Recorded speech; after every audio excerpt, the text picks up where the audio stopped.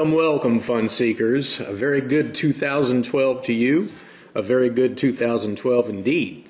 As many of you know, I've been on a blog sabbatical since May of last year, and now I am back. Thank you very much. Don't get up. Don't get up. So here's what you can look forward to in the coming days on this blog. An exclusive and unique interview with New Testament scholar N.T. Wright.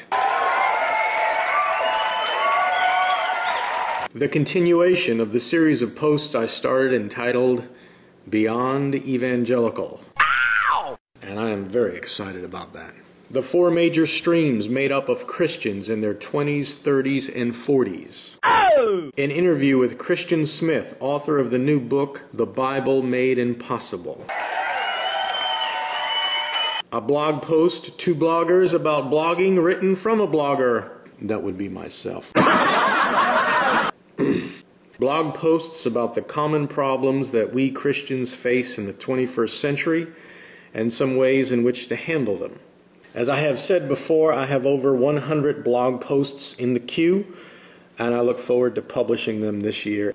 Finally, I don't mean to disappoint, but I will not be blogging every single day. Aww. But there's no need to worry. There's no need to worry.